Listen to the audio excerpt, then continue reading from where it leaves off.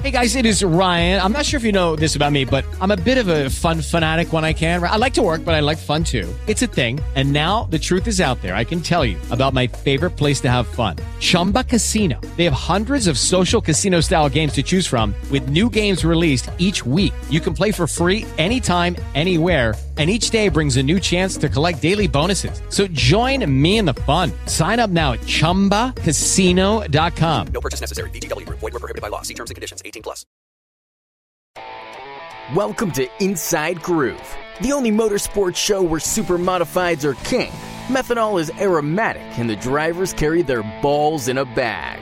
Inside Groove is powered by IPC Indy, creating performance parts and solutions for the automotive, aerospace, and communications industries. Here's your host and fellow superholic, Race Chaser Media's Tom Baker.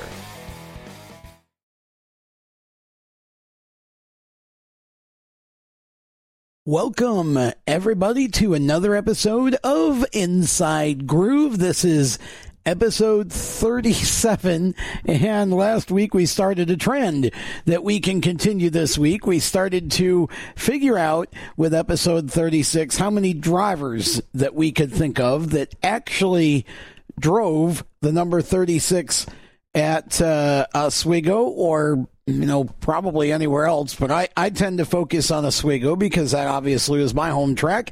My name is Tom Baker. It is good to be with you once again. We are going to hear a really enjoyable interview that I had the chance to do the other day with a fellow former media colleague of mine that many of you will remember from the super modified scene. Rich Macco. Whack joined me this week. Actually went out and spent some time with him at the Whack Shack, which is about 40 minutes or so, 45 minutes from where I live in the greater Charlotte area. And we had a lot of fun, but looking forward to that. Talked with Camden Proud, and nothing new really to report on Camden's end of things at Oswego. So, again, he'll join us next week, or as soon as he has some news to report, more registrations, more things going on. So, when you look at the number 37, it's, when I started going to Oswego back in 1973, there were certain cars that just sort of stuck out. And that orangish colored 37 was always one that did, and I think the shape of it more than anything, it had a really kind of sleek design, I thought, for back in the day, and had the little roof on top, and I know Freddie Graves, I think, was the first driver of that car, won his first feature in that car in 1972, and I remember Sammy Carista driving it. He was the first one that I recall from my beginning of my time going to Oswego that ran it, and Sammy had some pretty good runs with it. And then Jim Muldoon, I know Fred Graves got back into it, I think, for the 74 Classic, ended up getting a piece of that bad accident with, I think, if I remember right, he got a piece of the accident with Butch Harris, where Butch caught fire. But then I think Sammy got back in it for a short time in 75, and Jim Muldoon ended up driving it. And that car eventually, I believe, got sold to Joe Hawksby. It was not Joe's first car. I think Joe's first car was the former Roy Murphy 13. And then, actually, I don't know if Pat Murphy had it first or Joe Hawksby, but I think Pat did. I think Joe bought it from Pat. I'm not sure. But either way, those two drivers both had it, and I don't really remember where it went after that.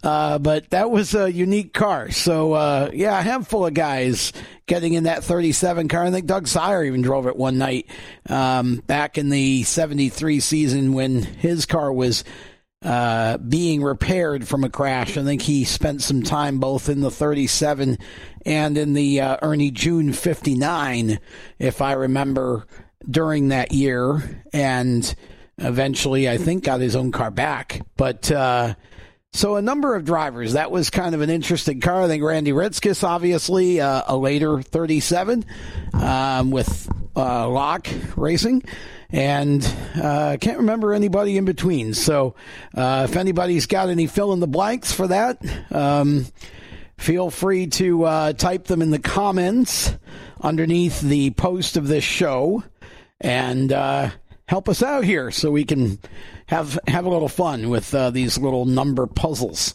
every week. Kind of the reverse of what Camden's doing with the countdown. We're going up and he's going down. It's kind of how that works. And so we can all help fill in the blanks for Cam as he posts the countdown, and we'll fill in the blanks for this number kind of count up, if you will, as we go up. Let's have some fun. I mean, right now we haven't got a lot else to do, right, except reconnect with our families and just kind of hang out and get some R&R time.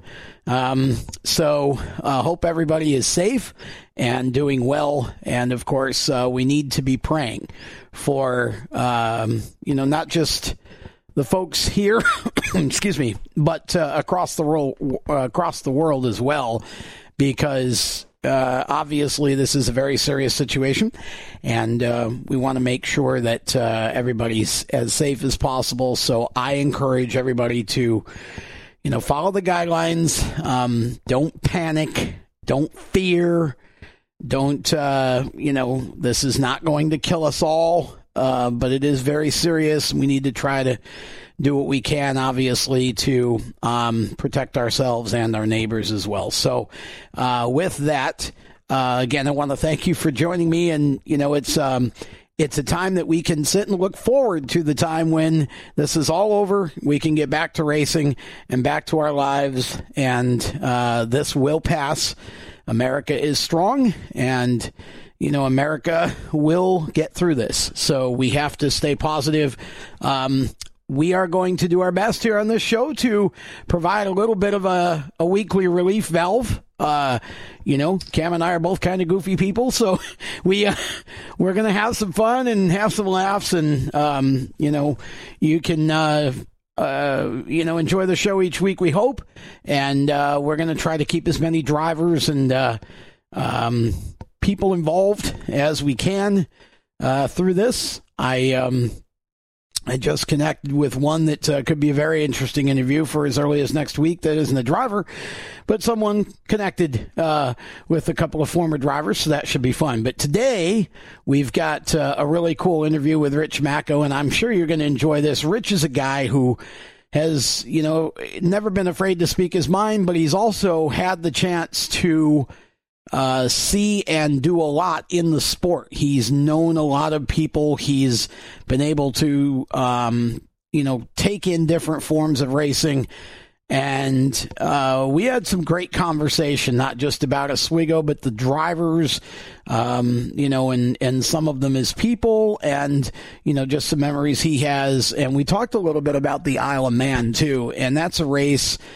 It really isn't even a race. Shouldn't call it that. It's, it's almost an exhibit. I don't want to even call it an exhibition, but it, the drivers are timed over there on that course. It's a very extreme form of competition, motorcycle wise, and it's downright scary. And Rich had a chance a couple of years ago with his son, Richie, to go in and check that out. So we talked about that as well. I think you'll find the interview exciting and interesting, and a lot of fun to sit and listen to. I want to thank WAC for taking the time to do it. We're going to step aside for a moment. When we come back, we will have the interview with Rich Macko. And again, thanks for joining us on Inside Groove here this week. We look forward to coming back and talking to you as soon as the interview is over. It's about an hour and 15 minutes or so. So sit back, relax with your favorite beverage, and check it out. We'll be back with the interview with Rich Macko right after this. Is your job sucking the life out of you? Wake up. You can do something else. Information technology. I know what you're thinking, but I'm not a math or science person. No excuses, no problem. It's not rocket science. It's my computer career. Helping people start an IT career is their thing. If you don't absolutely love what you do, go to mycomputercareer.edu and take the free career evaluation today. You can start your new life as an information technology professional in as little as 4 months. Attend classes on campus or live online just 2 or 3 times a week to get what you'll need to start your new career. More than just a school, My Computer Career helps you get into the industry by working with hundreds of employers that hire their students. My Computer Career is nationally accredited and financial aid is available for those who qualify, including the GI Bill. Classes start soon, so go take the career evaluation now at mycomputercareer.edu. Mycomputercareer.edu. That's mycomputercareer.edu. Welcome back to Inside Groove as we continue with episode number 37. And counting here. We're excited to be doing what we're doing here this week. Our featured guest is none other than the man, the myth, the legend, the Whack, Rich Macko. And those of you who have known Rich for a while know that the Whack nickname fits. Whack and I go all the way back to the beginning of my media career in 1988. He was one of the first that I met in the Oswego Speedway Tower, one of the first to kind of help me along and try to keep me straight. And so been good friends with Whack ever since. And now we're both down here in North Carolina, although we rarely see each other because we're about 40 miles apart or so and run in different circles. But good to have you on, Whack. It's going to be fun to talk a little bit about your perspective and your experiences as a race fan at Oswego and with the various personalities that you've seen over the years. How did you get interested in racing in the first place? Always been interested in racing. And it began when, in 1956, my dad took me to the Syracuse Mile to see the big cars, the Indy cars, when they ran both surfaces with the same cars. That just impressed the living heck out of me. I was hooked. And after that, my dad was into the racing too. He enjoyed it thoroughly, and him and Ed Landers, who has been a staple around the Speedway for years in the pits, and his crew is a respected crewman with many of the teams that he's worked with. Anyways, Ed's father and my father were good friends, and they took us up to Oswego. I believe it was in the late 50s, 58, 59. We were just teenagers then. Okay. And we loved it. Instantly loved Oswego. Anyways, so the following week, Dad, hey, can you take us back and this and that? And being fathers with other responsibilities, they couldn't take us every week.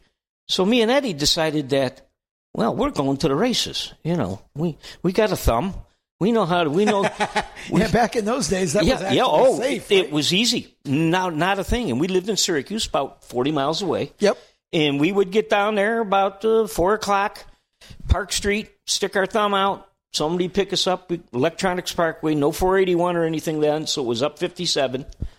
Hitchhike up to the Speedway and drop us off, and then we sneak in. We never had any money, and especially not for admission, maybe for a hot dog or two.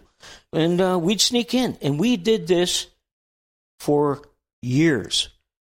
Years. I mean, every Saturday night. And it was just like clockwork. After a while, people got used to seeing us that were going to the Speedway from Syracuse. Yep.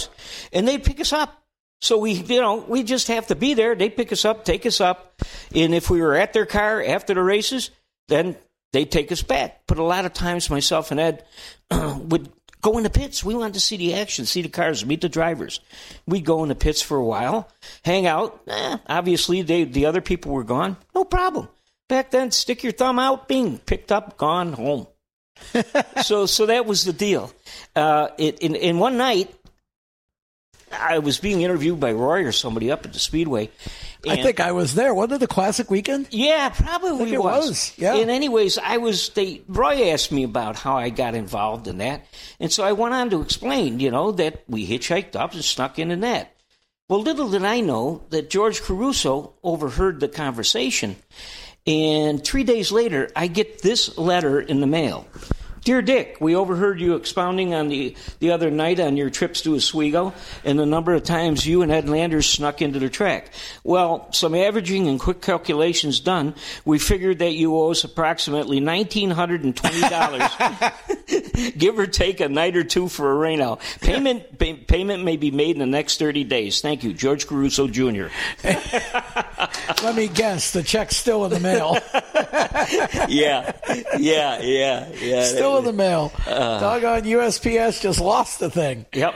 That's funny. Well, that's, like I said, back in those days, different time. Yeah. Different situation. Yep. Much easier, I think, to do those things, and certainly a whole lot safer. Oh, God, yeah. You never worried about anything. In all them times and all the hitchhiking. And I did it when I was in the service in the Marines. California, we hitchhiked. Never a bad situation. Never a bad experience, It was a whole different time. It was. And it's unfortunate because the kids today, I wouldn't pick nobody up. You can't. No. You can't afford to do it. No. Nope. It's sad, but you can't trust anybody. No. What do you remember about the racing the first few years or whatever? There was such a variety of cars. And, in the Michigan cars were just starting to come in, and, they weren't aerodynamic. They were squared off. They had roofs on them. Cut downs. Yep. I remember all the Chevy engines had them short, stubby pipes on them. It was exciting because they'd come by and the flames would be coming out of the headers and the noise, there was no overhead. Right? There was no roof then, so you didn't get the metallic sound. But, it was just, the kids, teenagers getting forward to, looking forward to driving. It was just such an exciting period, Well, yeah, it was. And I think, when you think back to the drivers that you were watching race at that time, those guys were some of the earliest guys that used super modifieds to go on to other forms of racing like Indy. Absolutely. Gordon Johncock, Sammy Sessions, Bentley eventually, and a bunch of others. I mean, it was, like I said, it was known as kind of the stepping stone to Indy as far as pavement was concerned. They still were running the dirt thing. Yeah. But, it was. And, and they came from all over, like you said, Michigan, Ohio, Indiana, you name it, New England, and a variety of drivers, a variety of cars. Innovations. It was a great time. Did you have a favorite early on growing up, or did you just kind of enjoy watching them all race? I kind of liked them. I liked them all. I respected them all. But, you had to go for Swifty. The Silver Fox, you had to go for him. And, Jack Murphy. Jack. Yep, Irish Jack was kind of a hero of mine because I on the mile at Syracuse and then up at Oswego.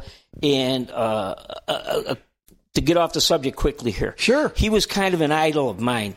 And it was so great that through the years in writing and such brought us together. And Jack and myself got to be pretty darn good fans. Yeah. And Dolores too, friends. And it was fantastic. In fact, my 40th birthday party was held at Jack's house out on the river, and they got me a stripper for my 40th birthday party.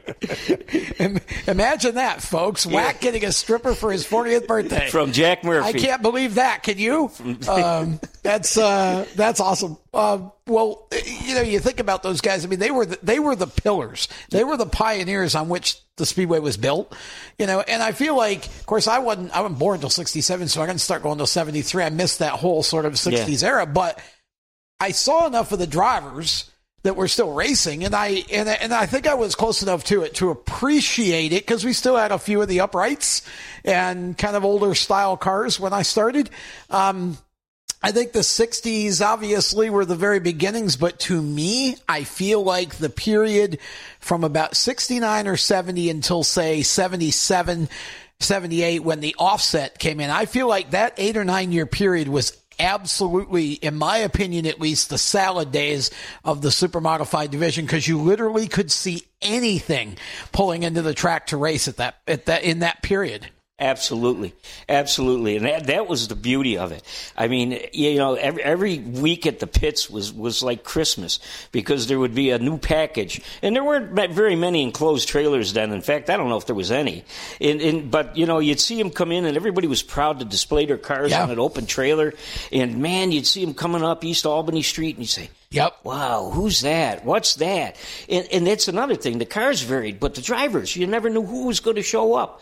I mean, like we said, John Cock, all them, Marvin Carman. I mean, a lot of USAC guys would come here on the sly, you know. And it was a great time, and I'm privileged to have been able to experience it, and I wish everybody else could have. Yeah, I do too. And that's why I think one of the reasons I brought this show back was to talk to the legends, talk to those guys from that period, because we've, you know, obviously started to lose some of them. And I want their stories to be out there. And some of the things that we've seen happen just in the last year with restored cars and really the whole thing, even with Kempton Dates. I mean, if you've been following that, you know, what's happened there is beyond incredible. And, you know, that's just so much fun to see somebody of that period now have this kind of renaissance of attention and popularity.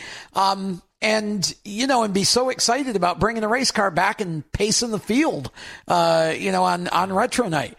Yeah, fantastic. You know, Kempton, Jim Paternoster, Steve Miller. I mean, these guys are, you know, they're keeping that history alive with these cars. And like you said, not only them, there's some other teams too. You know, like Larry Trenka has one of the Joya cars. You know, in two of them. Yeah, two. There's two now. Yeah. Yeah, and that's it. You know, and they're keeping this, you know, alive. If not so much on the track, but in spirit and at the shows and everything else. It's very cool. When you think back to that period, I mean, you obviously started to get to know those guys in that period. You know, can you think of some stories, some funny kind of stories to tell? I mean, because you got to be friends with all of them, and even on the modified side, you and Richie Evans were very close. You know, can you think of any stories or anything that come to your mind? Oh God, there's so many of them. I mean, you know, I wish I had thought about this in advance. I could have had some little cliff notes for myself. That's all right. We like the off the cuff stuff. At the Speedway, you know, the action began when the racing was over. I mean, the racing for sure. Yeah. Back then, the pits. We would stay in the pits until Harry would turn the lights out. Which is a couple hours in. Then we would move out into the parking lot on East Albany Street. The police did not have a problem with any of that as long as you stayed off East Albany Street. Stay in the parking lot. And we would be there until the sun came up many times. Yeah. One time, many times with Eddie Bellinger was famous for hanging right in there till sunrise, you know, in that gang. And Eddie never missed a good party. No. We hung tough with them many, many nights. One night I'll remember is, this was probably the fall show, and it was the twin shows with the modifieds. And anyways, we're all in the pits drinking. And, you know, we were hanging with Richie, and then they said, they're going to shut down, you know, and whatever. So we had to go out. We moved out outside, and it was cold. So what Richie did is he had the courtesy car, the former ambulance. Oh, okay. Yeah. That was painted up, it was loaded down with beer in the back, and which was not unusual. But he had a lot of it, and it was funny. And so when it closed down, they locked the inner gate, you know, the track gate, and we were in between, you know, where that and the other one were there. And Harry says, well, you know, he came down after a while, and he says, well, you're going to have to move it on. Richie says, geez, well, you know, this is keeping us out of the wind, Harry, and that. Well, Harry just said, here, I'll unlock the lock, and when you guys leave, he says, just roll that other outside door shut and lock it up for me. You know, okay, you know, he trusted Richie, you know, and not so much me or anybody else, but Rapid Roman, he's okay. There he is, and we were there. Oh God, I don't know how long. And the funny thing was, it was just Richie and two other couples, and myself and Bear And I'm trying to remember who the heck else was there. The crew was gone home. And that was it. It was just Richie and 2 couples. And we just stayed there until the wee hours. And then he took off. And that was just a few weeks before he was killed at Martinsville. Oh, wow. So that would have actually been 85 or so. Yep. Yeah. Yep. Yeah, 85. Yep. That's the last time I seen him. Yep. Oh, wow. But it was a good time. So, that was after the fall race. I think if I remember right, he and Bentley split those races. Yeah. Because I remember seeing a picture of the two of them together, and I think Bentley in his book said that was the last time that he saw Richie was when they had those pictures done. Yeah. That would have been 1985. Yeah, it's it's amazing to think back and think about all of the things you used to do. And again, part of a lot of racing for me is the family and the social aspect and the friendships that come from it. There's a great example right there of best people just having a good time. Yep, best people in the world. And I always said racing is a great experience for the kids and a great learning episode, if you might say. Yeah. It teaches them that hard work usually pays off. Right. And that there are no lazy racers, because lazy racers don't even place. You got to work hard, you got to take the good with the bad, and you get dirty, and then, if things go right, you're well rewarded for your efforts. Yeah. And I think it's just, ethical, for the kids, and it's just great. Like you said, got friends, man, all over this country today, Yeah.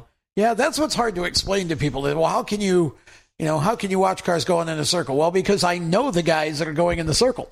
Yeah. And, the thrill of it is to see which one of them can do the fastest circles, and then you go visit them or you go hang out with them after, or you go to dinner with them in the off season or whatever. They become your friends. It's the only sport I know where you can actually walk across into the infield and get to know the stars. You're not doing that in the locker room of the NFL. No, and it's hard to do it like in NASCAR's Top Series. It is now, yeah. That's the thing. Yep. You know, when you go to short track racing and you watch the racing and then you go in the pits after, you know who's a phony and who isn't a phony. Yeah. I mean, because the truth comes out. You meet them, you get the in-depth personality, not the old sponsor persona. And the oh boy, I'm everybody's trying to be a poster boy for the Boy Scouts, and be just this wonderful person.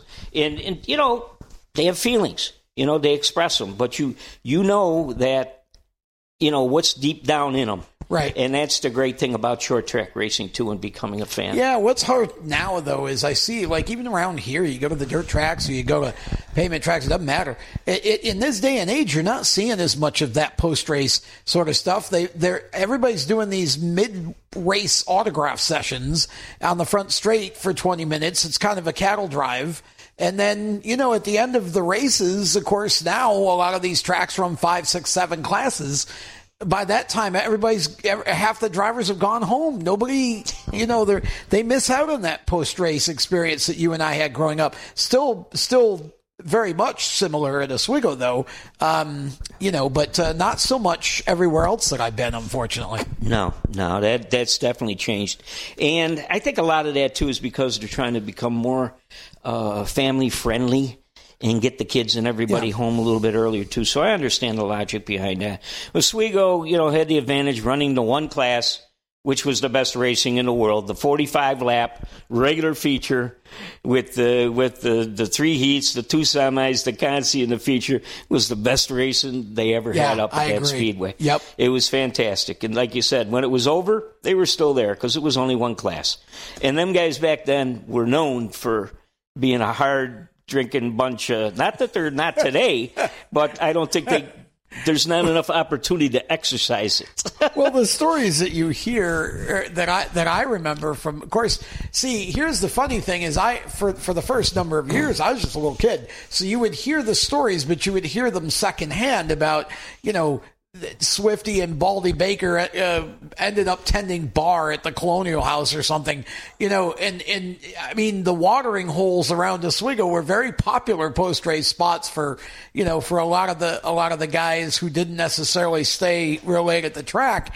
But you're right, those guys were a different breed, and you look at a guy like Richie, that guy could put away some alcohol and then get up the next morning and go run 300 laps. I never understood that. It's like, and so I think somebody asked him once, how do you do that? How do you run so fast at Wood Race? He said, well, have you ever tried running 300 laps with a hangover? I want to get out of that car as soon as I can. It's like, so it was almost like you raced to get to the next party in a way. Absolute truth. For him, Yeah, absolute truth. I got a little Thompson story we'll go to, but first I want to remember the classic when Dave Schulich drove for Skip Matzik. 1984. Right, and ran second forever. To Bentley. I don't know how many six-packs they got, but they went back to the hotel, which was back at I believe the Holiday Inn back then, or whatever it was, down by the river. Yeah. And, Skip emptied I think like 3 rooms. He emptied the beer into the bathtubs, and they iced it all down. It took a while, and we had one hell of a party. I bet you did. And I remember somebody brought a shopping cart up to the floor that Skip was on, maybe the second floor, and Schulich got in it, and they pushed him down a flight of stairs. Oh boy. He was okay. Wow. He didn't record. Wow. He was game, man. He wanted to do it. Friggin' Dave was, he was a character too, Now going back, Thompson 300, I don't know what year it was. Maybe it was the World Series. I can't remember, but I do remember that Saturday there was qualifying, and it rained heavily. And they said, that's it for today, folks. We're going to have to do it all tomorrow or whatever. Okay, so up to the clubhouse we go. We got a table, and it's Richie and Billy and a bunch sitting around the table. Richie's crew chief, for those who... crew chief, is a number one man. Yep. And Mikey McLaughlin. Wow. And we're all sitting at the table, and we're drinking. And drinking. And drinking.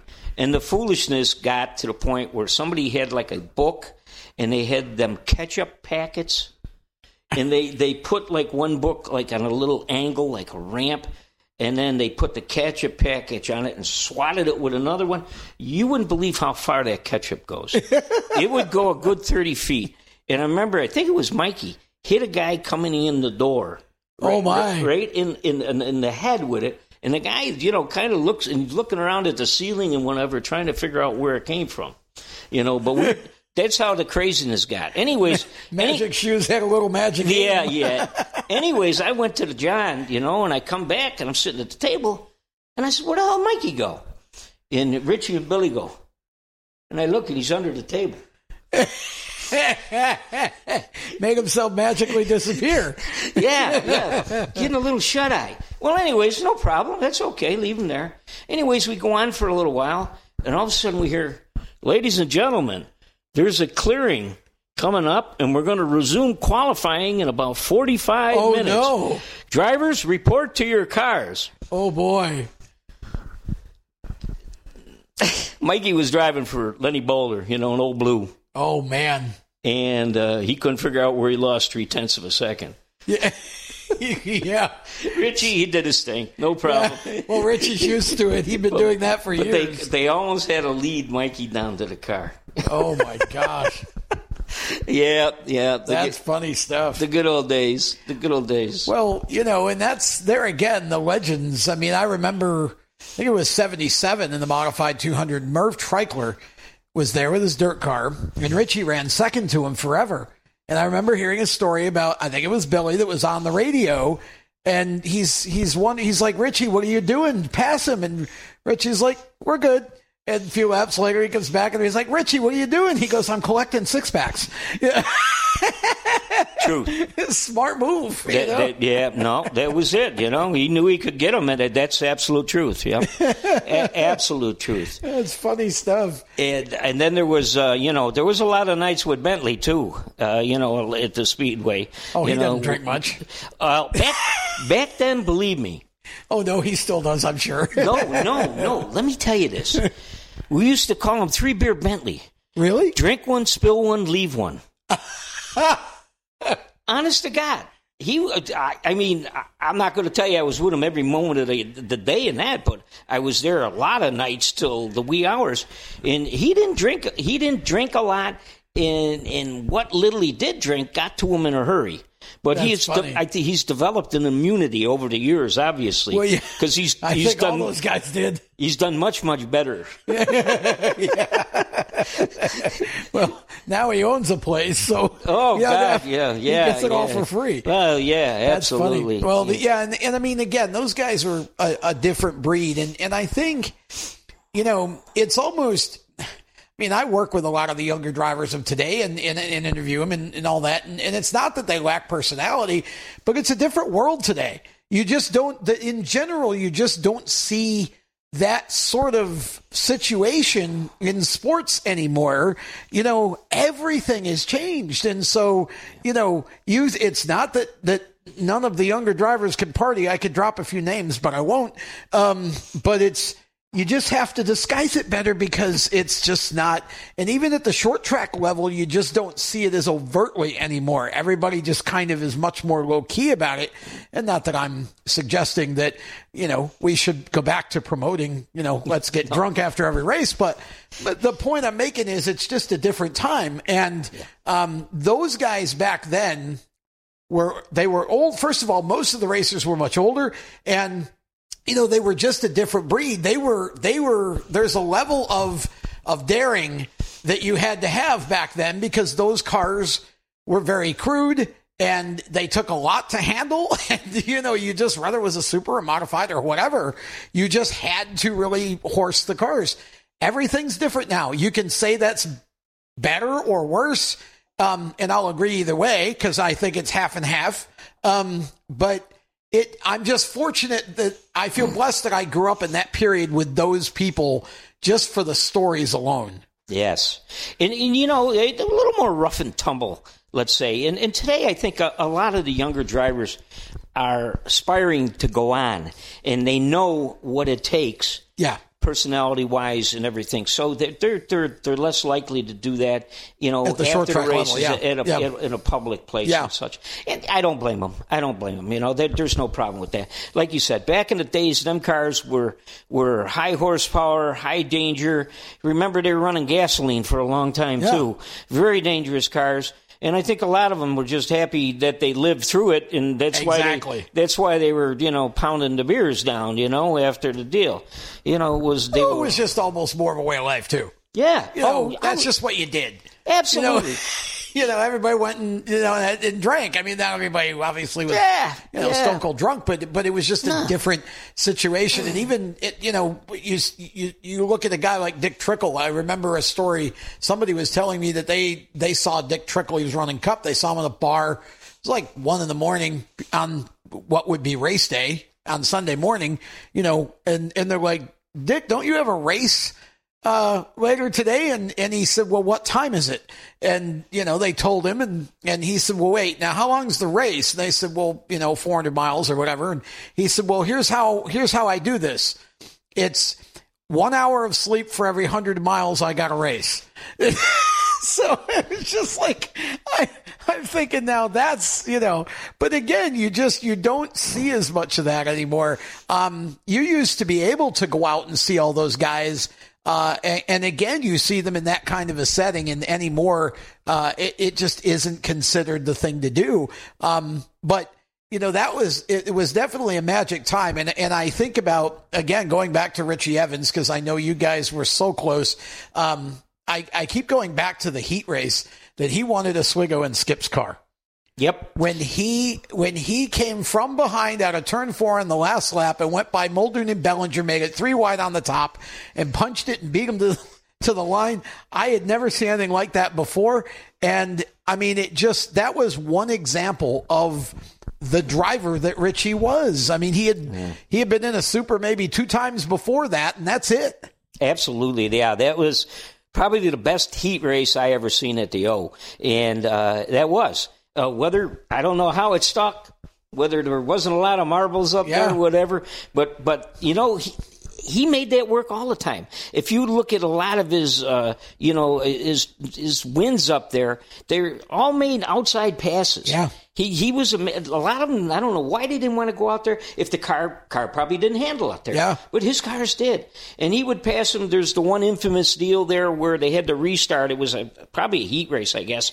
In the modified, yes. Yeah, and he was like 12th. And he passed like 5 cars in the corner. Yeah, going into 3 and 4. Yeah. Just a master of knowing the race. They told him the green's coming out in 3. And so he anticipated it, and anyways. Yeah, it's amazing. And of course, I go back to 75 when he won that race at Thompson for Swifty in the Swifty car. I mean, were you there that day? No. Okay. Yeah, that was obviously a bad day.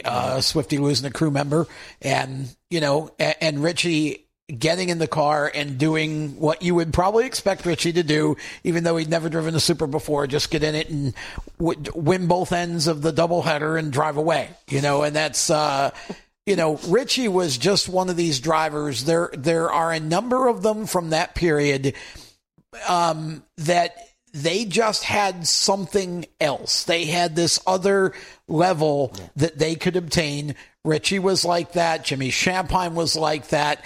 There were just some of those guys. Bentley was like that as he in his second career in Supers. There was just another gear there, and it didn't matter what you put them in. They were always fast, and they could win in anything. Yeah, and that's what made it exciting, because you'd see them in a different form of racing, and you'd say, well, how are they going to do there, And like you said, Richie did well. Bentley did well in the modifieds. He can ran. Do you remember the double hudders they used to have at Fulton on Sunday? Yeah. Some of the best rate modifieds. All the modified drivers were there, and a lot of the super guys hung over. Well, I watched Bentley one weekend down there running Snyder's 44 coach there. Oh, yeah, that goes back a ways. I watched Bentley win in the 77 Super. He won in the coach, and they had a special that weekend with the ARDC midgets, or one of the midget organizations. Okay. And he was leading that until the hood flew off. Oh, wow. So, that's versatility. Yeah. 3 different cars on the same track, but in 1 and 2, and had it going in the other one. But they were very, very unique talents. I'm not saying there's probably guys today, probably Otto and a few of the other guys that have Furlong and all of them that's come up through. I'm sure if we seen them in other race cars, and that would do it too, because they definitely have the skills to do that. We've seen Joe do it. We've seen Otto run well. Otto came from dirt. Yep. We've seen some of these guys. Yeah. And you look at there's guys. I think about Andrew Schartner in the SBS that he's won on both surfaces, and there's a kid right there who has the engineering part of it, but also has the talent, and never has gotten the opportunity to race a super to show that he could run at that level. But there's there are drivers like that today, but. It just seemed like back then it was more prevalent that you would, you'd run dirt on Friday, Oswego on Saturday, and dirt on Sunday. You had Chuck Siprich and Mark Letcher and Jimmy Winks and Stelter and, whoever else. There are probably 3 or 4 I'm not thinking of it off the bat, but it used to be commonplace to do that sort of 2-surface tango and be very good at all of it. Yeah, absolutely. And USAC was that way. USAC ran their sprint cars, their midgets, and everything were run on both surfaces. Pavement, dirt, and I think you see it today too. Yeah. Where a lot of your top drivers in NASCAR and that are coming out of USAC and the midgets and sprint cars. That's good seat of the pants, training. It gives them a feel for the car that you won't get, in anything else. So it's yeah, I wish it would go back to that. And you see more of it, and that's, like you said, shows the versatility of the drivers, and the good ones do it. They make their transformation; it's no problem. Yeah, it's kind of an era gone by a little bit in terms of at least the transition to Indy per se, and I definitely wish that would come back. Because again, so many talents. You look at a kid like Tyler Thompson, you say, no, there's one that's young enough and has the raw seat of the pants talent to be able to go do. And so we've seen it in midgets now, and in some other things, dirt modifieds that he's driven, TQs. And, you look at him or you look at a Michael Barnes and you say, gosh, those guys could have, but it's so road course focused now that a lot of those guys just kind of get passed over because they don't have that skill set, which is half or more of the IndyCar schedule. Absolutely, that and the wallet.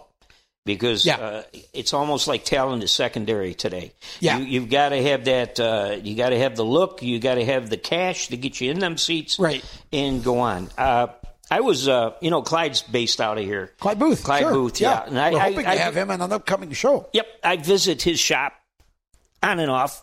And go over and check out and see what's going on with him.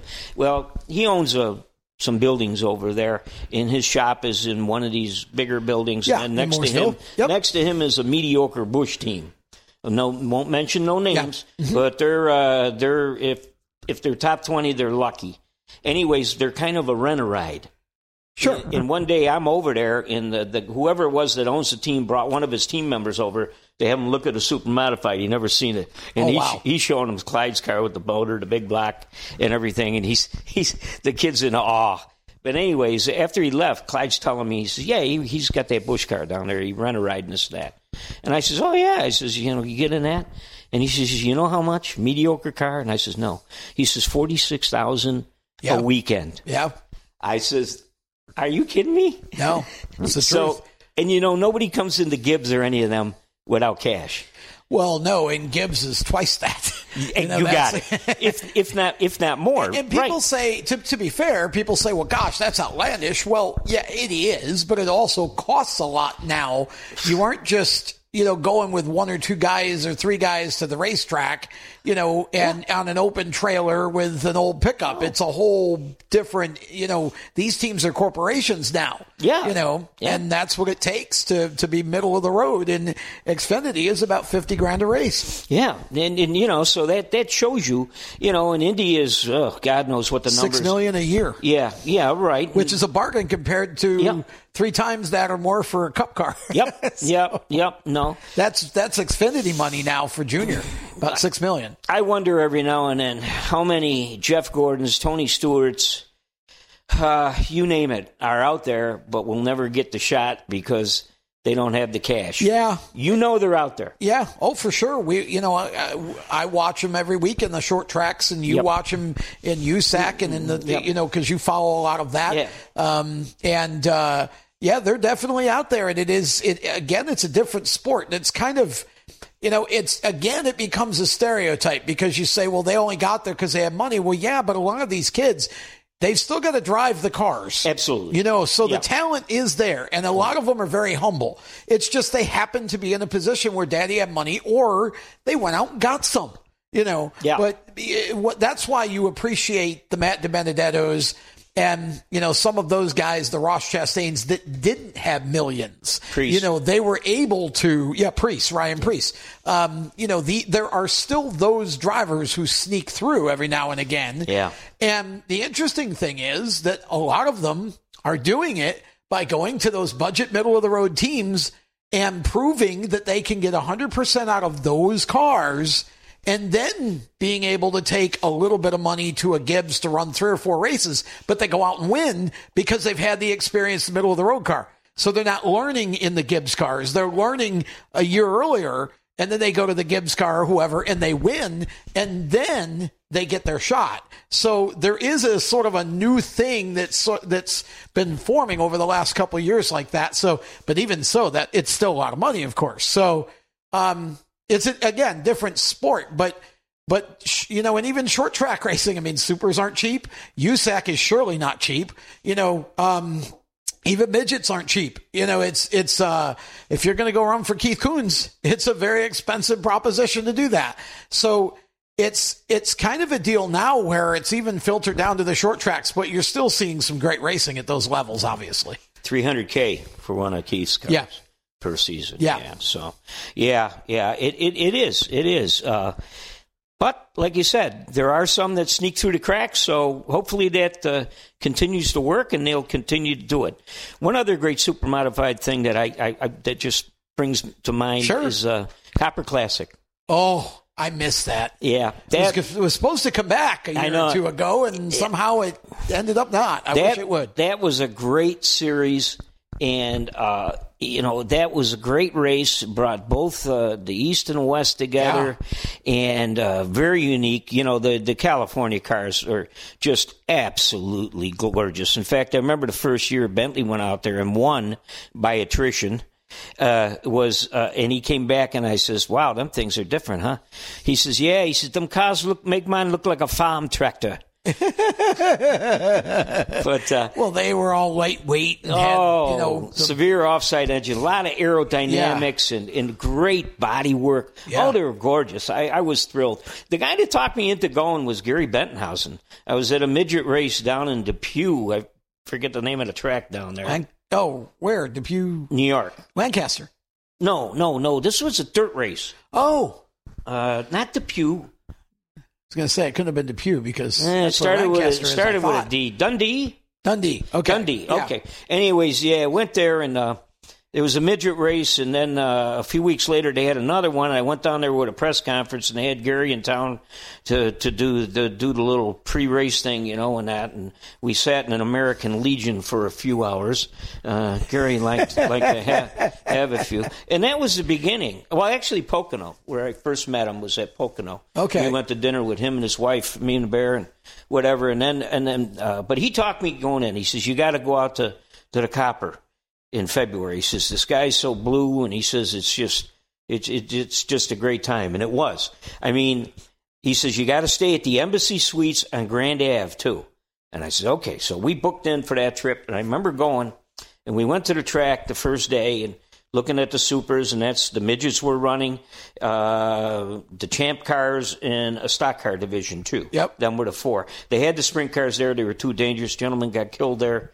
And so they stopped running the sprint cars. Yeah. But anyways, that first night, being in Embassy Suites, they had a 2-hour happy hour from 5:30 to 7:30. And went down to that bar, and I stood there in awe. Got happy? Yeah. But I mean, no. You got a little happy? The people at the bar. Oh, sure. Rich Vogler.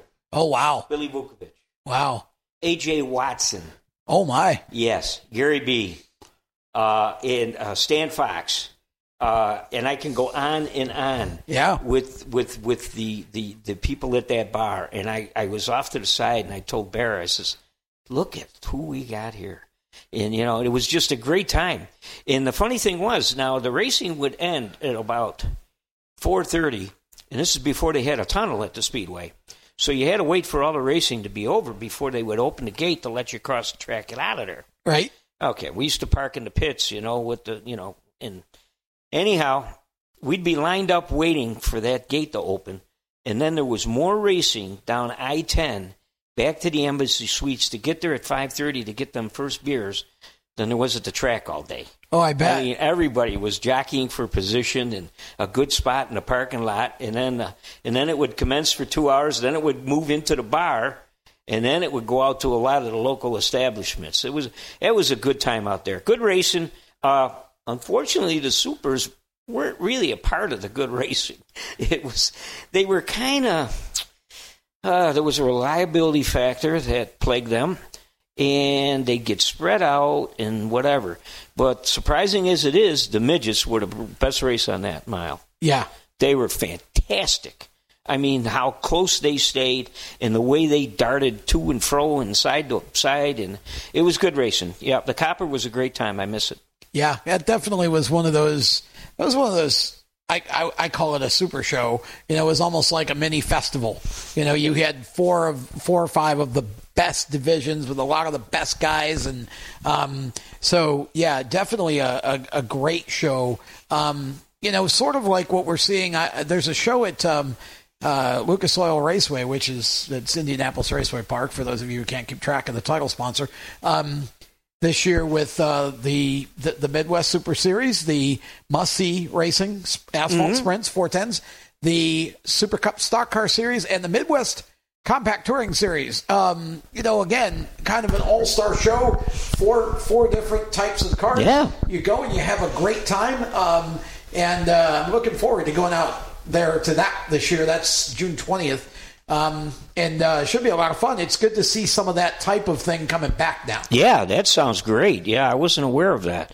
Yeah, I like the sound of that, especially Must See. That's a good show, and and the Supers, and sounds like a great deal. Hope it catches on, draws a great crowd. Yeah, I hope it does too. Okay, I'm going to throw some names at you and just whatever comes to mind again, and throw any in that you want to as we go through this. But I know you and Joe Gozick have always been very good friends. Talk about Joe a little bit. Yeah, Joe is. Joe, I don't know why, we just kind of gravitated towards Joe. My son wound up crewing on his crew for, several years there. And Joe, just a good friend. The whole family are such a wonderful bunch of people. And, went to the weddings and, to Ed and his. And yeah, Joe is just top shelf guy. Pretty low key. He can get us excited every now and then, but and a hell of a driver. Hell of a driver. Still. Yeah, absolutely. Still hanging tough. I've been making it my priority to get the Classic from now on every year. So I've been going like the last 3. Sure. And it's amazing. He still runs good, still wins.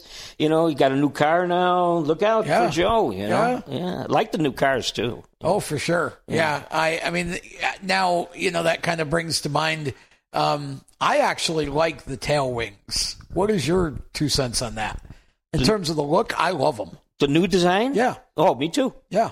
Me too. To me, I hate to say it, they kind of look like, with that scoop on their back, they look like what back in the day, I'm going to date myself, they look like a coal shovel. And they were just big, wide, open expanse. And, they look very, very sleek from the side and that, but I like the new ones. Yeah. I think they look a lot racier, a lot more, new, let's say. Yeah. I agree. I love the tails. How about Warren Conium? Did you get to know Warren? Yep. Oh, yeah. Yeah. Warren is a heck of a nice guy, a hell of a Canadian, mild-mannered individual. Definitely know Warren, and Linda. Yeah. And we have drank a few beers together, no doubt about it, especially after this Classic win in the McGarry car. Oh, my. Yeah. 1987. Oh, boy. Yeah. Oh, boy.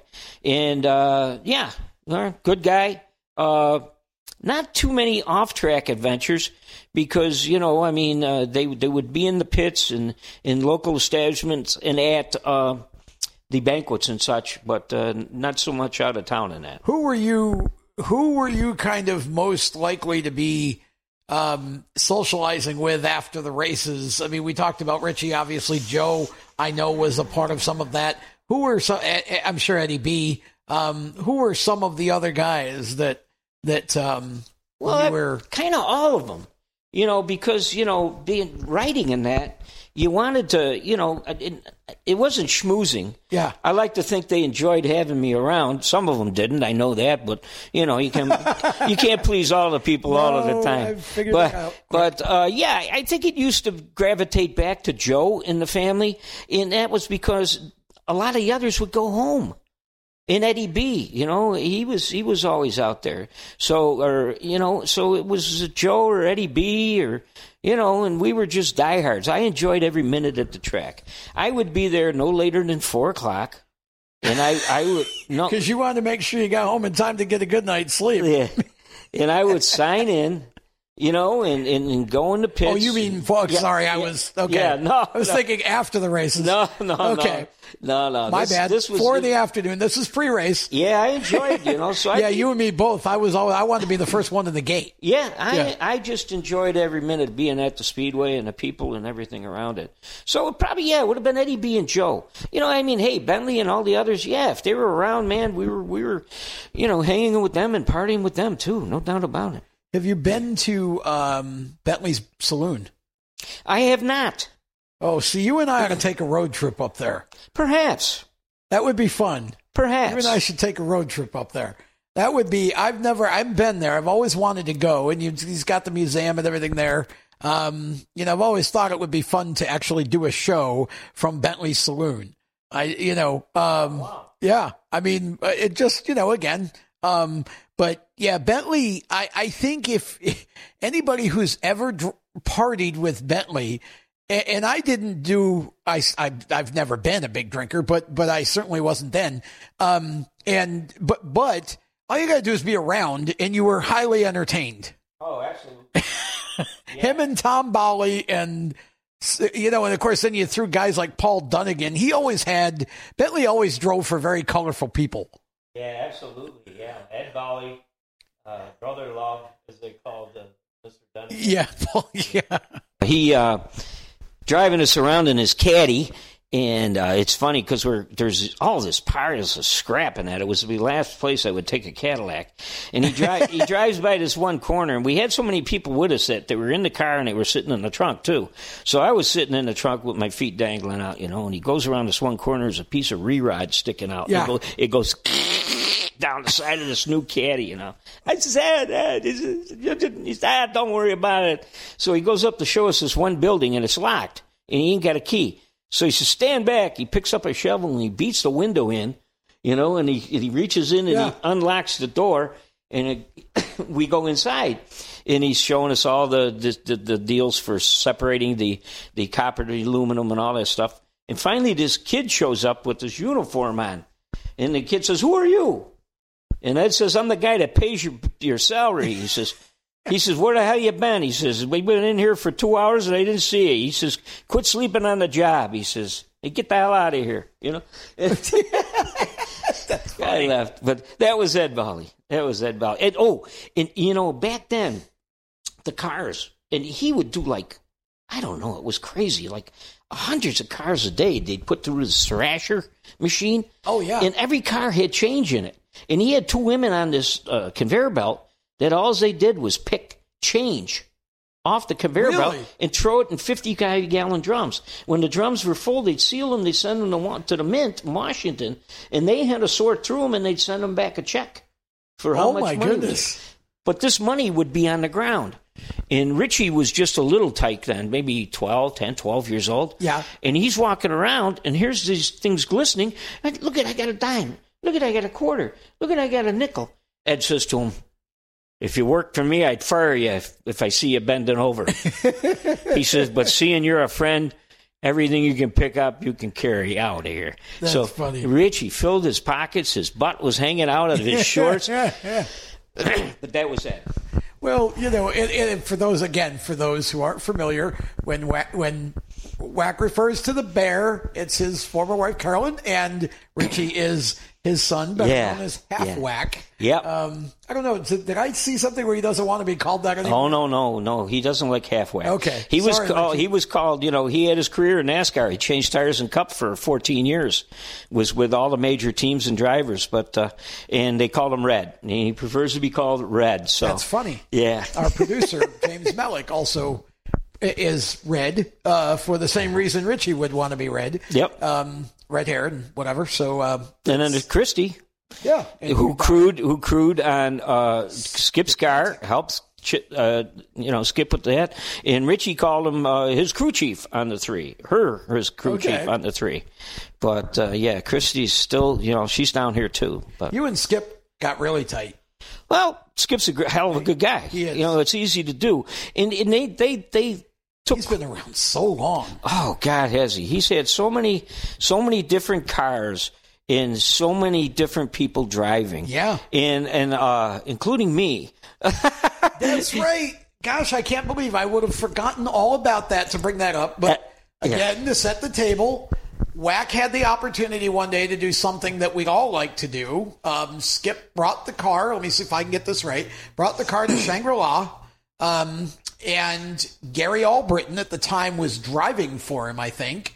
And basically Wack got a test day, under Gary's tutelage, which, we interviewed Gary, a month and a half ago, at least 2 months maybe, for the show. And, I should have thought to bring that up with him, but, talk about, that must have been pretty cool. That was back in probably mid-'80s, right? Yeah. Yeah, it was, and it still is the best Friday of my life. I bet. Yeah, we went down there, and Skip had the car down there. First thing, you got to take care of first things first. Took us all to breakfast. We had breakfast. We went back, and Dale Canfield was there to open up the little infield concession in case we wanted a soda or whatever. And then we did laps. Gary went out, and we went out in the passenger car, and he showed me a line. And then he went out to warm the car up, and then I would go out for 5 or 10 laps and bring it in. He'd tell me what I was doing right, wrong, or indifferent. And that went on throughout the whole day until late in the day. The car developed a little skip in the motor, and it was late anyways, and we called it quits. But it was fantastic. The power of the Super, and just the handling of the car. They're a fantastic automobile. I mean, it's just man. Tough to describe. Yeah. Tough to describe. It's, and of course, Shangri-La was a pretty good-sized track. I mean, it wasn't, it was, I think it was close to a half mile. Yeah, it was a half. So, you obviously had the chance to get some speed out of it. It must have been pretty incredible for you. The first couple times out, I would think you're just sort of awestruck, like you're almost not totally focused. Because as we used to say, because I trained at the Race on Driving Experience in Memphis with stock cars, and we used to say the first time out, you're just trying to learn what your name is, because your mind is just so overwhelmed. Yeah. And I would imagine it would have been the same way in the Super. It's almost sensory overload. Absolutely. And, but like I said, I had a good tutor. Gary, throughout his career, excellent driver. Sure he was. And he told me, build it up, build your speed each lap. He was quite, I don't know if he was just fluffing me up or whatever, but he was quite pleased. And I did, I think we ran some 17s around there, which on a half isn't too crazy bad, I guess. And they were both satisfied. Skip says, in fact, I remember him telling me, he says, you're not a natural, but you're pretty good. But anyway, that's a compliment coming from Skip. He's seen them all. Yeah, and then years later, up when Mike Osite was driving his TQ at the Niagara Falls, convention center. Oh, there's another thing we could talk about. In the winter, How much fun was that? Them were great races up there. Them were just, 3 races throughout the winter. I forget where they were, like January, February, March, I believe. And, that's before I lived in Buffalo, too. Oh, no. While you lived in Buffalo. It continued. Well, I think for a couple of years that they ran the series, I wasn't living there, and then I was. Oh, but, okay. Yeah, they were great times. But anyway, Skip... and it was a car, I think Mike had won the championship in that car the year prior, and Skip let me take that out in warm-ups and run that thing. Wow. Yeah, run that TQ around there with the rosin and the Coke syrup down. Syrup, yep. And the adhesion is amazing. Oh, it is. And I did it in a go-kart last year. Oh, my gosh. Yep, and they go around and,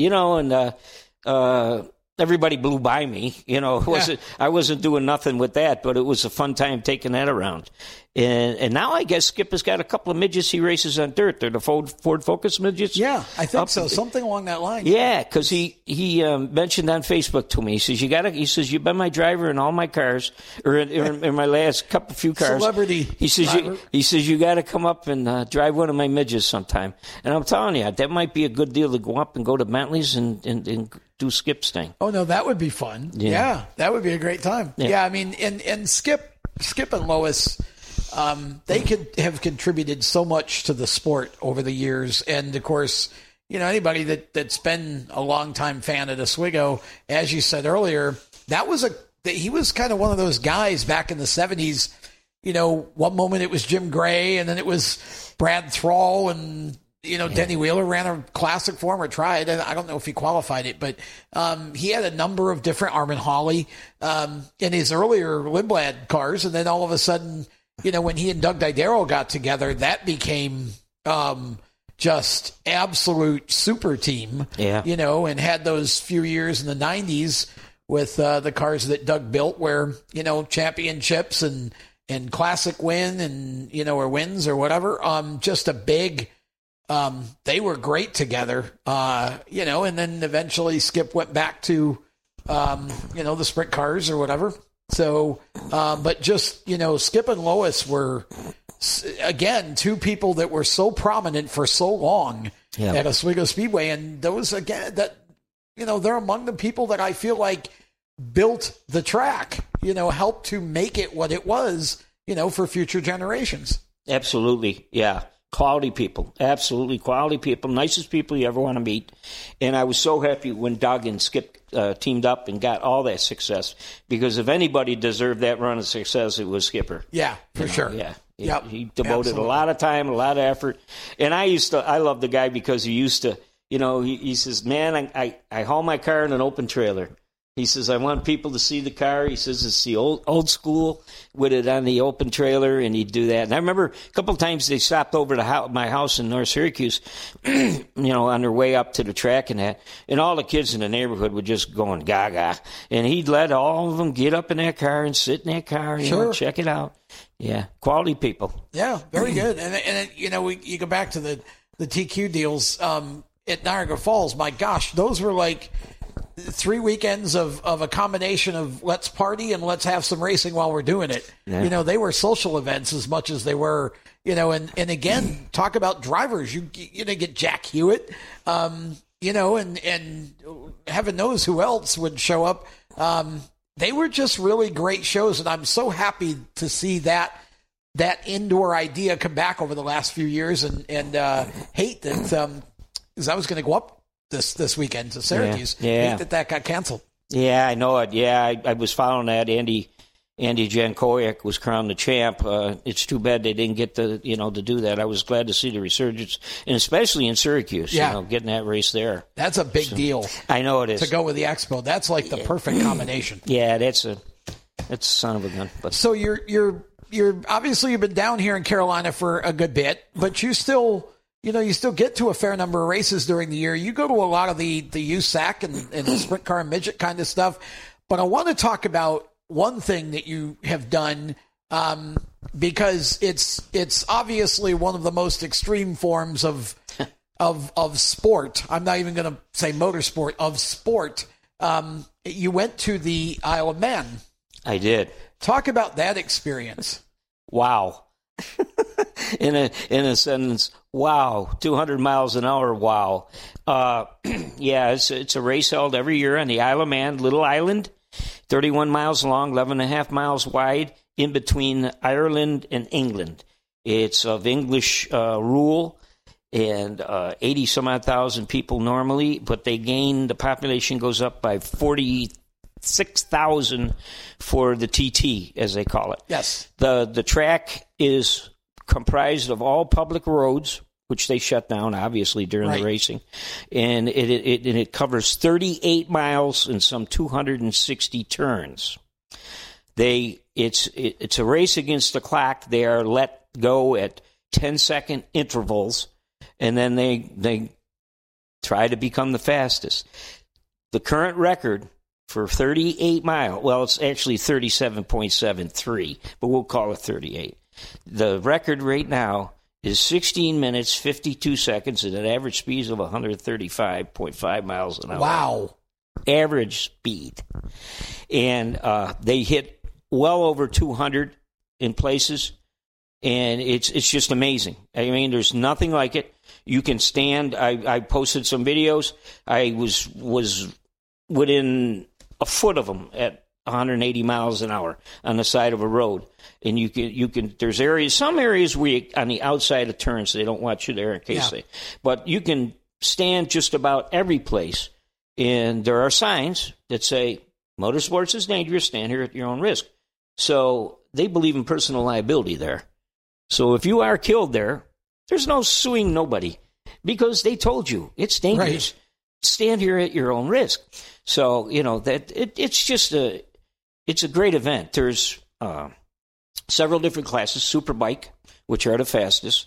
Then there's 1,000cc street bikes, and they run a 600, and I think they even run a 250 and an electric class. Plus, electric class? An electric class, yep. I didn't even know there was such a thing as an electric motorcycle. Yep. Interesting. Yep. There's only 4 or 5 of them in the race that they run. It's to me, it's weird. They just whoosh. Yeah, it's different. I watched the Formula E series a lot. And you know what? They put on pretty good shows. Yeah. It's just to the ear, you know, it was funny because I was up in Oswego one time last year, and my mother, who's 84, and she's been a race fan all her life, she'll turn on Indy or NASCAR or whatever. And she obviously went to Oswego for years. I happened to be flipping by and the Formula E race comes on. And my mother said, "Are those Indy cars?" I said, "No, it's Formula E." So we were watching it for a second, and she said, "I can't hear anything." Turn the volume I said, "Well, the E stands for electric." I said, "These cars are battery-powered cars." She said, "They are." I said, so I explained. She looked at me. She goes, "That's weird." Yeah. She just couldn't quite grasp. You know, I said, "Yeah, there was a point, Mom, where they used to run 2 cars a race because they have to change the battery, change cars halfway through, and now they've got a battery that'll last the whole show." But yeah, it's just different, and I mean, for us purists, obviously, it's disappointing. But welcome to 2020. So why wouldn't there be an electric bike? That's kind of interesting. Yeah, that electric, and then finally there's sidecars. Okay, 600cc sidecars, and they are, you know, everybody says, we think them solo riders are insane, but with the I would agree. But with the sidecars, there's no debate. Yeah, I don't think I'd want to do that. You know, if I was 20 or 18, I wouldn't want to be the driver, but I wouldn't want to be the rider. Really? I don't know. I think... I would give it a go. Listen, I bungee jumped. I've been on, you know, the baddest roller coasters in the country, like some of that. But I don't know. That just... maybe at a little slower speed. I don't know about sidecar at 180. You know, you hit a rock and, you know, we're both dead. See, you know? People don't realize we did a tour of the course. Yeah. And a guided tour. He rode us around. And I couldn't believe how bumpy some of them roads and spots were. Yeah. Now they try during the off season to you know, pave and make it a little bit smoother and better for the guys, but extremely bumpy. And the sidecars, the only suspension is the tires. There is no suspension in them. Yeah. So they take a beating. I bet. A beating. Yeah. They only do 3 laps, or sometimes 2, depending. Where the big bikes do 6 laps. But it's a great experience. I mean, it's a thrill like none other. I mean, sure. When them things just rip by you at them speeds and you're so close to them. It's funny because I've always been a big fan of the rock band Rush, and their drummer, who sadly just passed away, Neil Peart, they're Canadian. Neil took up motorcycling in the 90s, and he used to carry a motorcycle with him on the tours and would cycle between tours. And so they went to Europe and they were out, you know, did that sort of, and he wrote in one of his books about, he actually went on that course. Yeah. At the Isle of Man, of course, not as a racer, right, but just a tour. And he talked about how I can't imagine myself, because they were sport bikers, you know, and he said, I can't imagine myself doing this as a racer, but you could see where it would be, you know, as dangerous as it is. And, you know, so I'm sure that as someone who would appreciate motorcycling, that must have been quite a thrill. Yeah. It is, and it's, you know, and it's just a great experience. The people are super nice. I mean, even when you get away from the main centers like Douglas, which is the capital and kind of hub. I mean, out in you know, we took some steam trains and they pick up a farmer along the way, and he'd be in your car and chatting, and just great people. I mean, they opened their homes up. They rent a room. Or another gentleman told me he was walking down the road to go to this one spot, and he asked the gentleman, he says, "This the way I get to such and such?" And he says, No. He says, "You're walking the wrong way." And the guy says, "Oh, God, I walked 2 miles down. I got to go back." He says, "Don't worry about it. Hop in the car. I'll run you down there." You That's know, funny. really, really nice people in the English, great. and they have their traditional bobbies there, and you know, and it's a great atmosphere, anyways, because everybody's there to have a good time. Yeah. And you know, when you go on vacation, it's hard to find somebody pissed off. You know, everybody is usually in a good mood. You know, and great experience. I'm set to go back. I'm all booked to go back there the 28th of May. I'm hoping. Oh wow! You know, hopefully everything. Hopefully things work. If not. I was supposed to go last year, but I had a back problem, and That's I could right. not go. So if not, Try again next year. I'll be rebooked for 2021. There you go. Sounds good. Well, you've had the chance to do an awful lot in the sport, and you obviously through the writing, working for Val and all of that. I mean, I can speak firsthand to the thrill that it is to be able to cover the sport that I love. And you had obviously the opportunity before I did, and I think you were able to do it maybe in a little different way in the sense that I think you met a lot more of the bigger names, because you kind of got out more than I did. But, again, when you look back, I mean, it just must have been fun to do all that and still to be able to go and watch races when you're able or want to. Yeah. It's funny how it was. It started. It was 1983, and prior to that, in 82 and that, I just sitting up in the grandstands, section O, seats 182 and 3, I think. Anyways, I was a prolific writer to National Speed Sport News, and they printed my stuff quite often. Well, Linda O'Brien at the time. Linda O'Brien, yep. Linda O'Brien, seen the name and wondered who it was, and actually came down and sought me out in the grandstand one day. Really? Yes, came down. No kidding. And asked some people, obviously, and sought me out in the grandstand and says, well, we got to have a talk sometime. And I lived in North Syracuse, so I went over to the house, and she says, you ought to write a column. And at the time, I don't think there was anybody really writing a weekly column on supers in Oswego. But anyways, I says, you think I can do it? And so it started. Both her and Dick encouraged me and got me started writing. And of course, it was rough in the beginning, but it smoothed out after a while. I mean, like I said earlier, I didn't type. So the bear... Right. The bear, a.k.a. my used-to-be wife, would do the typing. Used to was wife. Yeah, she would type it out, and then we'd have to take it over to Linda's house, and they had this machine. They'd have to put it in. It flopped around and send it over to telephone wires, and then eventually we got our, as we discussed earlier. Yeah, you and I both had our the Radio Shack trash 80s, as we called them. Trash 80s. The very first DOS-based computers. Little laptop kind of computers. And we started going from there. Oh, my gosh. But the biggest thrill was for me when I got a letter from Dick Bergman asking me if I'd write a feature for Open Wheel magazine. And I said, wow, this is pretty cool because, Open Wheel was the standard. And it did, and it was good. It turned into, I don't know how many, but 10, 15, I don't know, maybe more, stories, that different pieces that I wrote for Open Wheel magazine.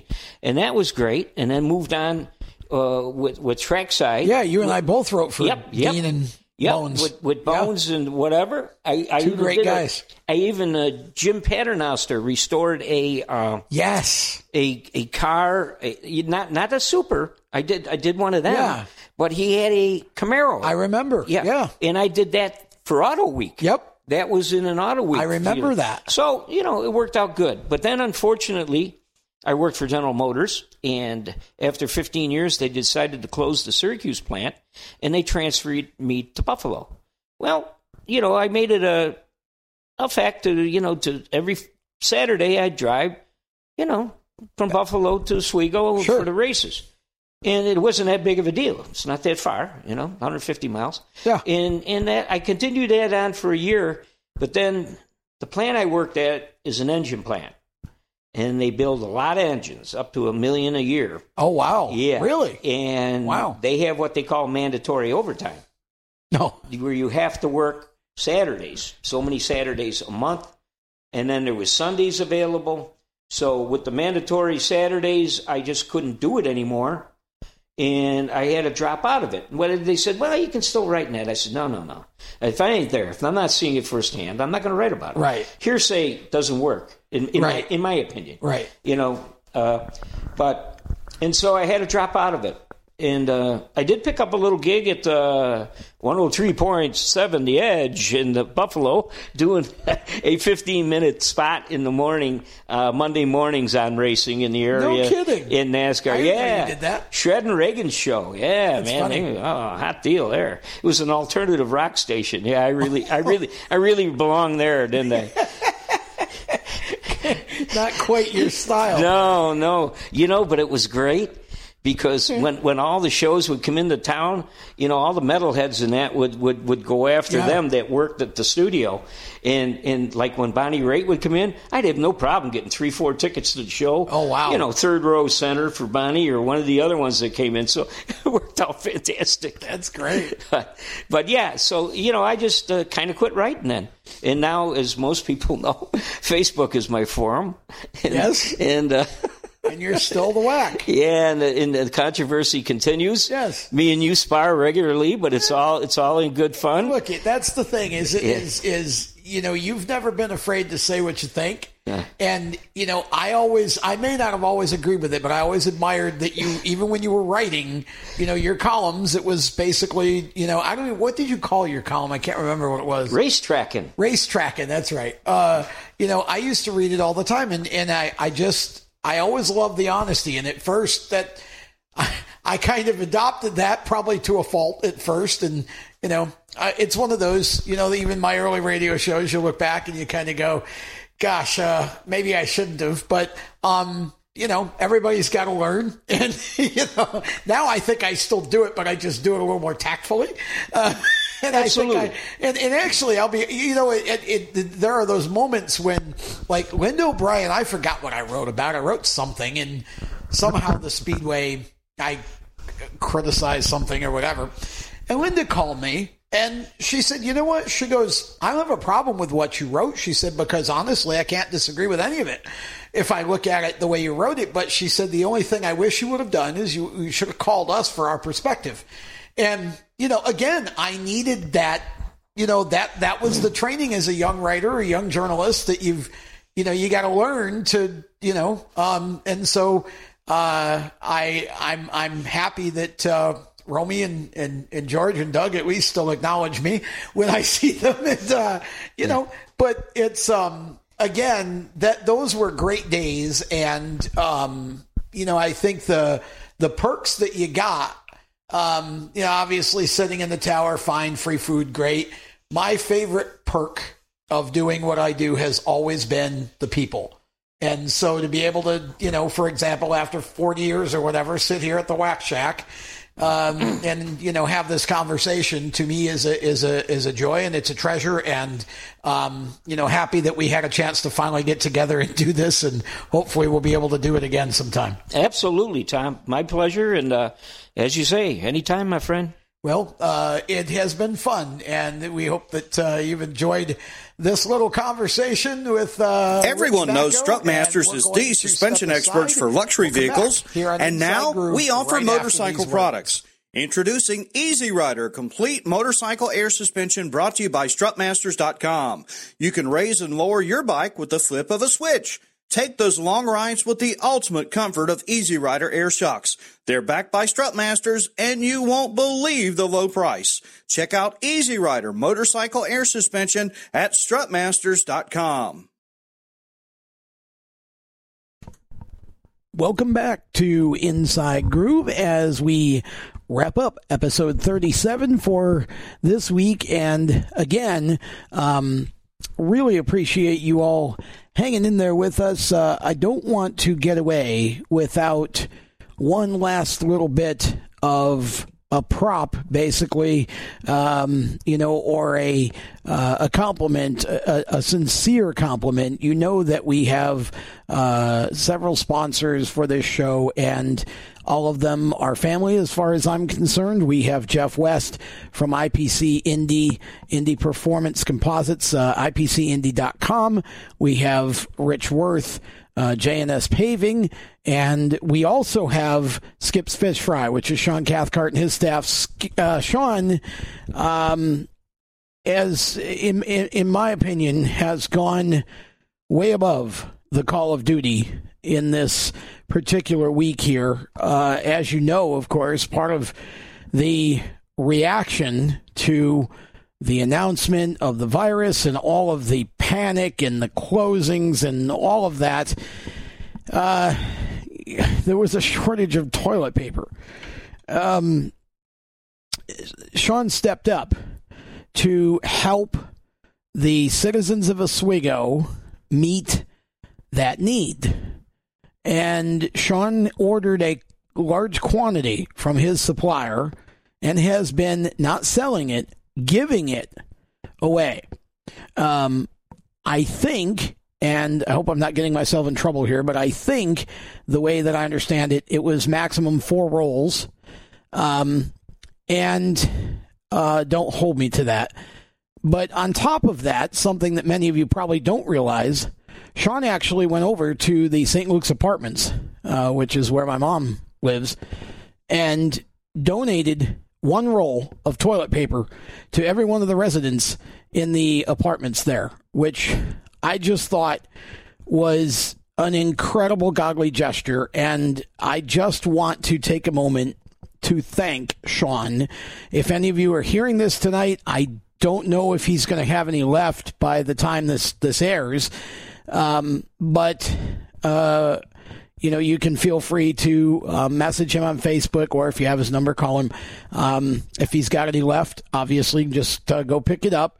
But I just thought that was amazing. And, I have my feelings like the rest of us do about a lot of this. But let's just say that at this point, we all need to come together as a people, and we all need to do what has been asked of us and required of us. And part of that is helping your neighbor. And that is exactly what Sean did. So thank you to Sean Cathcart. We really appreciate your gesture and your thoughts and just your caring attitude. I mean, that was incredible, and I'm proud to know Sean and proud to have Sean as a sponsor of the show. So with that, we will wrap things up for this week. Some interesting guests already lined up for the next 2-3 weeks, so excited about that. Again, we're going to try to do our best to keep this going as much as we can book guests through this period. We're going to book them. We're going to have stories. We're going to talk about things. Who knows? We may even talk about other things besides super modified racing, but we want to be a source of some sort of relief and entertainment for you and just hopefully make you smile. So to everybody who's listening to this show, thank you. Please share it as usual. Please go to the Inside Groove Facebook page. Leave a review if you would do that. The positive review, all of those things help. Comment as you will. If there's somebody that's driven the number 37 that I didn't mention at the beginning of the show, please go in there and put it in there. That's the whole idea of this, is to get you guys involved. So have a great day, everybody. Have a great weekend. Please be safe and be smart and do what you're being told to do for now.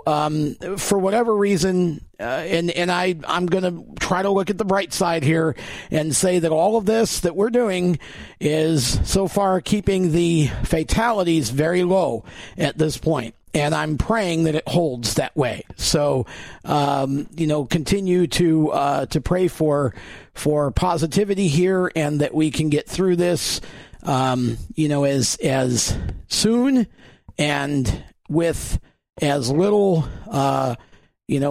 catastrophic effect as possible. And, let's all rally around each other. That's really where we need to be here. So, again, have a great day. Have a great weekend. God bless everybody. For Camden Proud, I'm Tom Baker. Thanks again to Rich Macko for his time. And God bless. We'll see you next week on Inside Groove. Bye-bye. You've been listening to Inside Groove, powered by IPC Indy, creating performance parts and solutions for the automotive, aerospace, and communications industries. Find them on the web at www.ipcindy.com. Inside Groove is a Race Chaser Media production. For more exciting and passionate motorsport content, follow Race Chaser Media on Facebook, Instagram, Twitter, and YouTube, and visit racechasermedia.com. The opinions expressed by our guests are their own and do not necessarily reflect those of the staff, management, affiliates, or marketing partners of Race Chaser Media.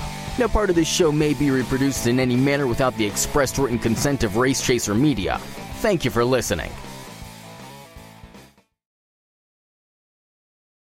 It is Ryan here, and I have a question for you. What do you do when you win? Like, are you a fist pumper, a woohooer, a hand clapper, a high fiver? I kind of like the high five, but if you want to hone in on those winning moves, check out Chumba Casino. At ChumbaCasino.com, choose from hundreds of social casino-style games for your chance to redeem serious cash prizes. There are new game releases weekly, plus free daily bonuses, so don't wait. Start having the most fun ever at ChumbaCasino.com. No purchase necessary. VGW Group. Void where prohibited by law. See terms and conditions. 18+.